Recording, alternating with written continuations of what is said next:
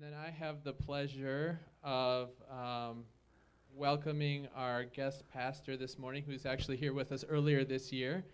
We welcome back Pastor Bob Hoy, who graciously agreed to join us again after preaching in February. Many of you will remember that Pastor Hoy has been a contributor to a number of ministries that have blessed Detroiters for decades. He's one of the founders of Covenant Community Care, a faith-based charitable nonprofit community health center. He joined his wife Evelyn and a team of individuals who established Charlotte Mason Community School, which many of our families are familiar with, which provides a Christian liberal arts education that fosters the development of great minds and wide interests while nurturing each child's relationship to God. And he's blessed a number of congregations, with his pastoral wisdom and insight, with most of his tenure taking place at Messiah Church in Southwest Detroit. And it was while visiting Messiah when Pastor Leon and Rebecca experienced a worship service that was the forerunner for our confession, prayer, and praise services that we hold periodically. Pastor Leon considers Pastor Hoy one of his role models in the faith and deeply appreciates his patience, faith, and compassion that he's seen him display firsthand. We're honored to have Pastor Hoy here this morning joining us. Would you all pray with me for his sermon? Dear Heavenly Father, Lord, we thank you for Pastor Hoy's service and his willingness to come and preach to us again this morning. Lord, we just ask that your Spirit would be upon him as he shares from your word. Lord, open our hearts to hear what you would communicate through him this morning. Lord, and just help us to rejoice in you as we receive the word. Lord, it's in Jesus' name we pray. Amen. I had a weird thought while all those announcements of lifetime achievement were being mentioned about what if I got introduced and Brian just listed a few of my sins. You know, well, he really failed here and this wasn't his best moment, because both are true. You know, by the grace of God, we're able to experience some fruit in our lives, and that gives us joy. But there's forgiveness of sin in Jesus' name, too, and we're all of us stand in the need of prayer. Amen? Good to see you, Frank. It's you, isn't it? And I also had a thought, Matt and Julie, about you guys going to Kansas City. So Matt has been a great doctor for Covenant Community Care. So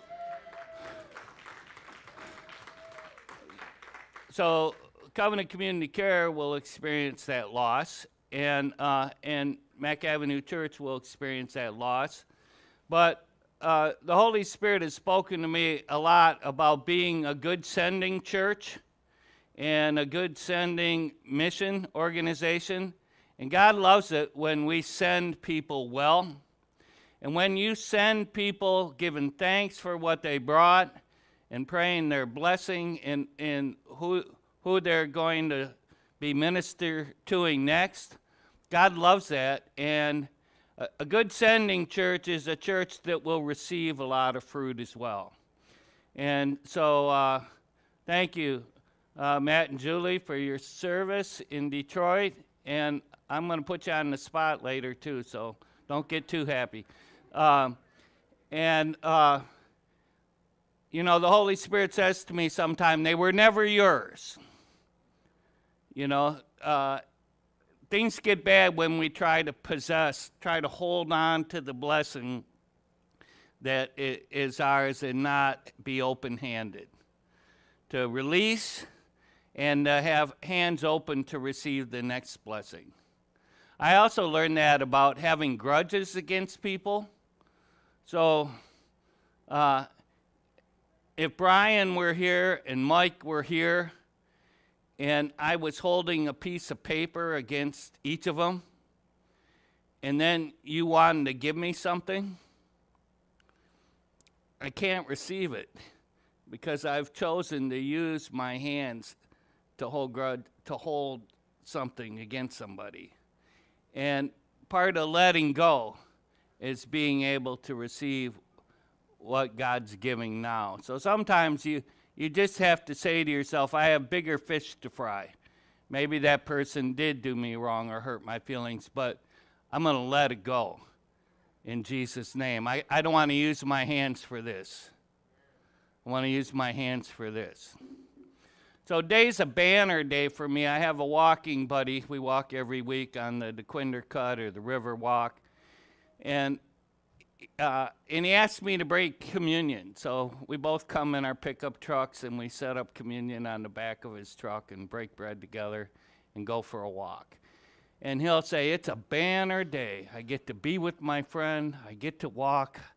I get to break bread. And today is a banner day for me. Anytime I'm with God's people, in God's Word, it will date me, but there's a movie, Chariots of Fire, where the lead character says, when I run, I feel God's pleasure. And I confess to you that when I am with God's people, in God's Word, I feel God's pleasure. And so I'm really grateful to be here today. May the words of my mouth and the meditation of my heart be acceptable in your sight, O Lord, my rock and my redeemer. So, Matt and Julie, can I put you on the spot? Brian, go on back there, give him a mic. So, happy anniversary. How long did you know each other before you proposed?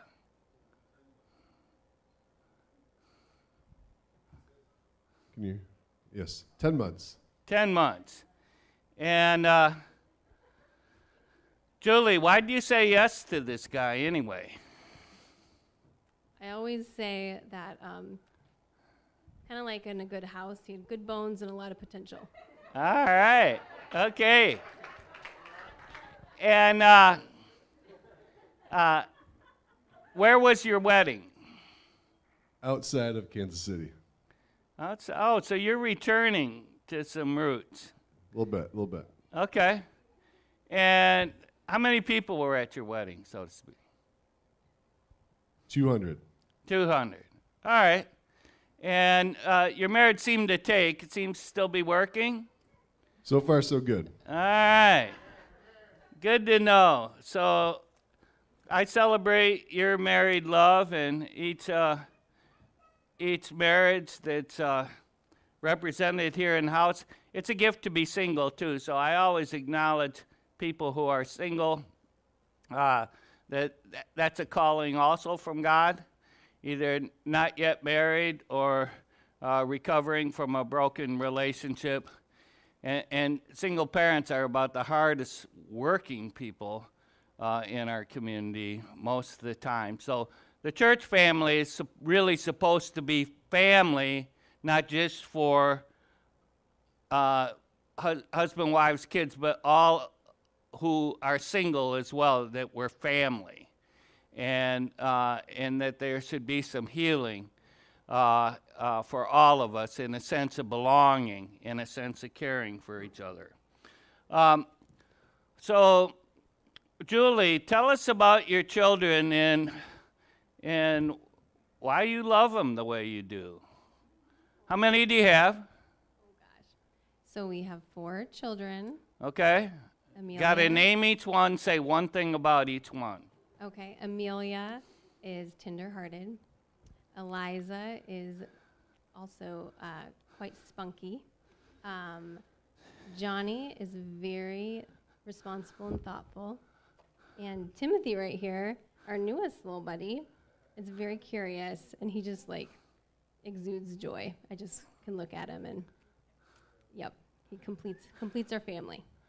Right? Okay, thank you. So we have romantic love. We have kind of love that parents have for their children for their parents. Who has a relationship with a brother or sister, one of your by-blood brothers or sisters, that has been very special to you? One person. First person, raise your hand. I'm going to ask you to tell about that sibling of yours. Oh, we're not too tight with our own people now. Right here. Brian, can you bring the mic over there? Oh, Matt's got it. And tell me your name. My name is Alicia. Okay. It's 8 of us, Okay. but one of my sisters always comes over and cleans my house. Oh, wow. Whoa. Yeah, we can applaud that. Let me give you my address, just in case she gets done early or anything. I really don't have a favorite Okay. sister, but my brother is my absolute favorite. Okay. And he's the only boy. Oh, okay. Okay. And he can do no wrong, and he do all wrong, and I still love him. You love 'em. Yeah. It's funny, sometimes we have a hard time believing God loves us. But then when you look at your child and you say, I'm going to love this child no matter what. When you think about your relationship with siblings, it's always different when somebody you love is on the other side of an issue. It changes it. It's like, yeah, that may be true, but I remember going to a pastor's meeting. I hated it. And I'm leaving, and I'm judging everybody, and I think I'm praying, but I'm just smoking, And I go, Lord, that was just awful. And they did this, and they said that. And he goes, well, your friend says that. And I said, yeah, but I love him. Oh, back it up. Back it up. So is the issue what they did? Or is the issue you don't love them in the first place, so you found it intolerable to witness their faults? And so that was a whole other thing. So siblings, who has a mentor? Who has had a mentor in your life that really was special to you? Anybody? I see you nodding. Are you willing to say something? Tell me who you are. Yes. My name's Tammy. Okay. And tell me about your mentor. Kristen Egger. She is a fellow member here, and she stuck through with me for 8 years, like faithfully in a relationship, but still is there to lend her ear, her prayers, and her words of wisdom. Okay. Okay. Who else is, I'm not going to ask anybody else to speak on this, but who else has had a mentor in your life that's really meant a lot to you? Yeah, several of us. Okay, who has a best friend? Who has a bestie that they just want to?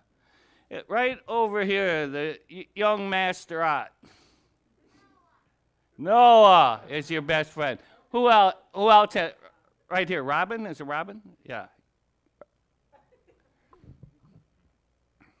So I met my best friend in 7th grade, and we are still best friends to this day. She probably knows me better than my husband of 17 years. Okay. And things she's not allowed to tell him. Okay, that's fair. Apart from Evelyn, my wife, I have a best friend. We were in business together 3 times, and we're still best friends. So what does that tell you? Okay, now you might wonder what this has to do with preaching the Word of God. I want to tell you a love story parable about this couple that met each other, and they just fell so deeply in love with each other, and they got married, and guess who came to their wedding? Nobody. Nobody came to the wedding. And they had 3 beautiful children. Guess who came to their baby showers? Nobody. How could that be? How could that possibly happen? Anybody? Guess? They didn't invite anybody. They didn't tell anybody anything. Nobody knew they got married. Nobody knew they fell in love. Nobody knew they had these children. Nobody knew. They didn't tell anybody. How likely does that seem to you? If we're doing slides, we should go to slide 3.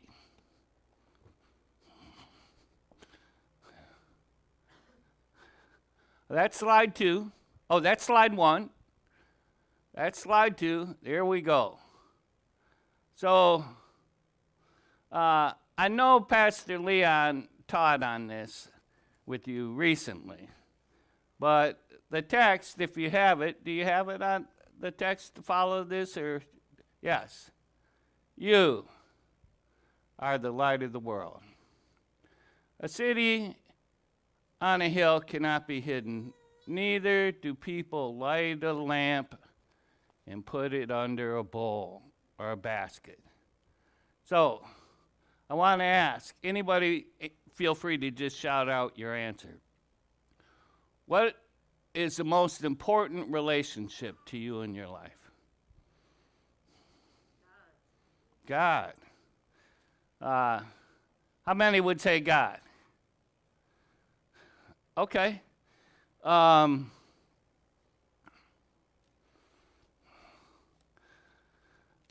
How many people in our house, in your house, is everybody you know? That's your house. That's where you live. You know, your neighbors. How many people in your house know that? Know that. We kind of live in a culture where we don't talk about our relationship with God with a lot of people. We might offend people. We don't want to offend people. You know, it says in 1 Peter, always be ready. Always have an answer ready when people ask you about the hope that's within you. And that implies, number one, that we act like hopeful people out there. And somebody's saying, well, why are you so hopeful? You know? It says always be ready, but give that answer with gentleness and respect. Okay? So if we share our relationship with Jesus, with our house, with gentleness and respect, what's the odds are that we're going to offend people? Julie? Well, not very likely. Could happen, right? How likely is it to happen? But it's not unusual, even as people of faith, to create a habit of not talking about the most beautiful thing that's ever happened to us and is continuing to happen to us.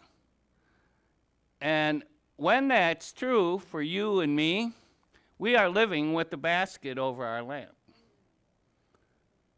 You know what I'm saying? And I love the difference in the gospel. So in one of the gospels, Jesus talks about the lamp on the lampstand, and there's no admonition of what we're supposed to do.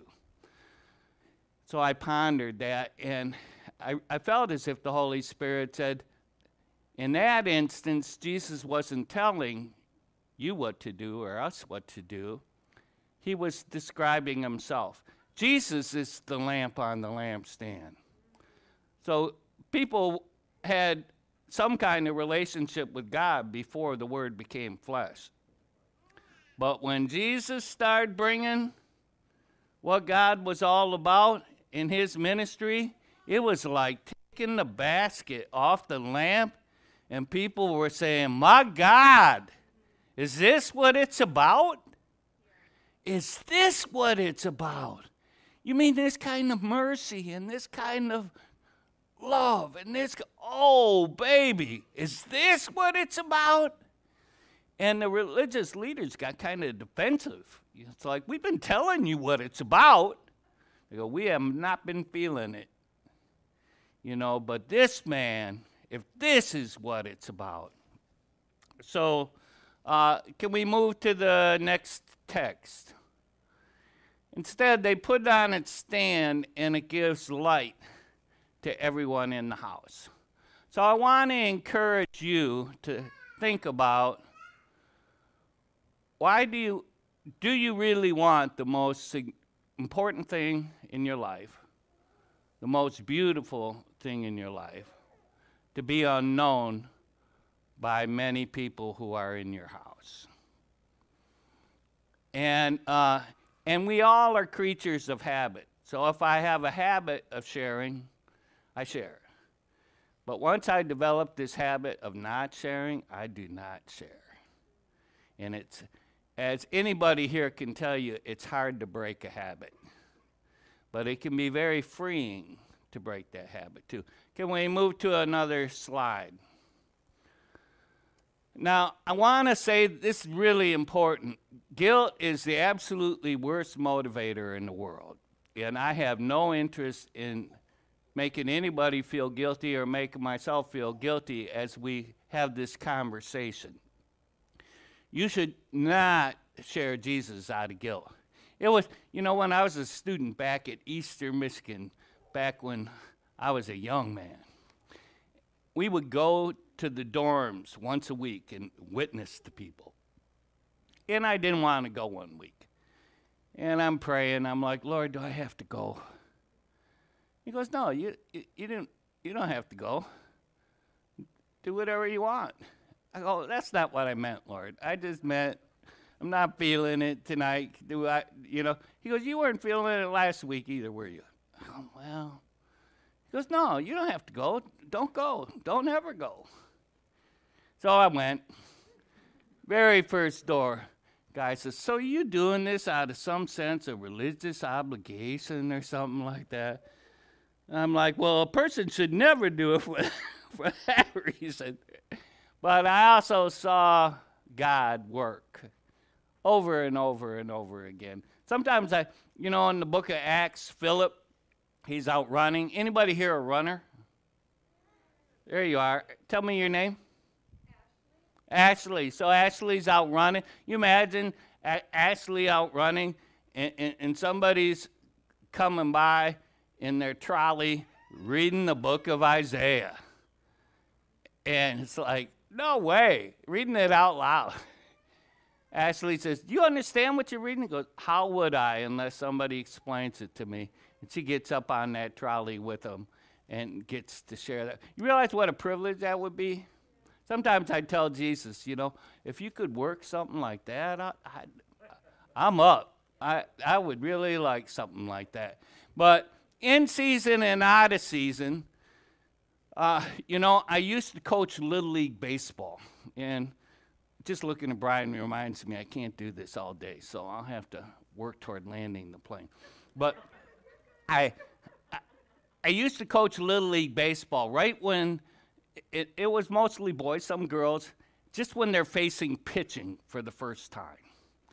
And kids are up there hoping to get a walk because they don't believe they can hit it.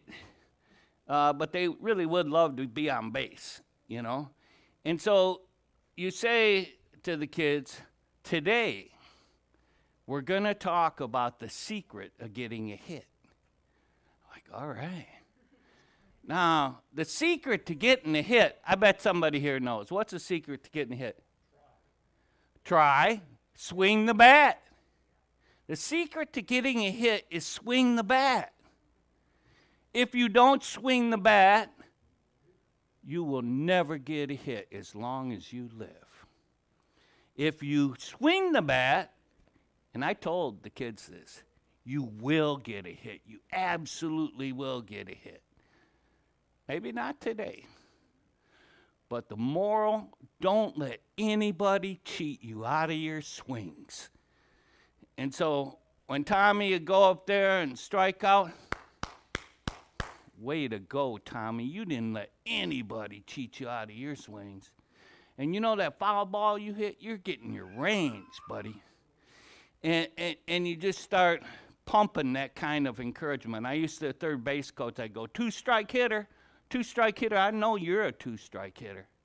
Just so when they get up there and get their 2 strikes, they wouldn't feel like they're already defeated, and give it a rip. So if Jesus is the most beautiful thing that ever happened to you and is continuing to happen to you, take off the basket for anybody in the house. And there's room for a lot of creativity. Let's move to the next. In the same way, let your light shine before others, that they may see your good deeds and glorify your Father in heaven. Let's move to the last slide. This is my closing note. So I was driving around one day, and I was thinking about us telling our story to people. And so if I say to you, tell me your name.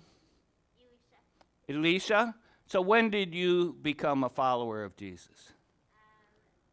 Between freshman and sophomore year of college. What college? San Diego, UCSD. Okay, so she knows when, she knows where, and who shared the good news with you?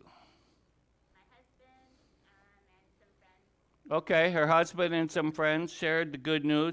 So she knows when it happened. She knows where it happened. She knows who was involved in her coming to receive the love of God in your life. Why did you become a follower of Jesus? I don't need a lengthy detail, or I don't want your sin list. I have one of my own, and it's longer, believe me. But why did you feel the need for God in your life?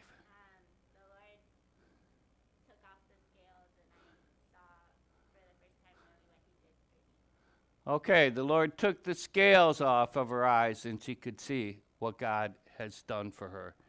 And what's been the outcome of this? What's the result of this? Get to live new life and get to share with family and friends who God is. Get to release anxiety and have hope in my failures. Okay, so did everybody hear that? It's a new life, experiencing God, enlivening all her relationships, just seeing God at work in her life. Who here could tell a similar story that you remember when, you remember where, you remember who, you remember why you came to Jesus? Do you remember why you came to Jesus, everybody? And do you know what the outcome has been from that decision in your life? So I'm driving in my car, and then I said, I should probably do how. And I felt like the Holy Spirit said, don't do how. Everybody says they don't know how to share their faith, or they would. You don't need to know how. We have everything we need. When, where, who, why, what, doesn't matter how. Doesn't matter if you bake it in a cake.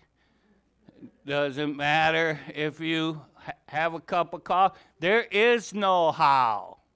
There is no right way, wrong way. You're in love. God loves you. So don't, and I have a mirror here. So if I'm getting up in your grill, believe me, I'm in my own grill too. And it's not out of guilt. It's like, why would I want to have relationships with people and they have no clue that Jesus floats my boat? You know, that Jesus is the sweetest thing. You know, so that's it. This is the word for us today. And let's get rid of that basket and what God has done. And you have a beautiful story. If you were standing where I am today, right now, you would see how beautiful you are. And this God has done. So that's all I got. Amen.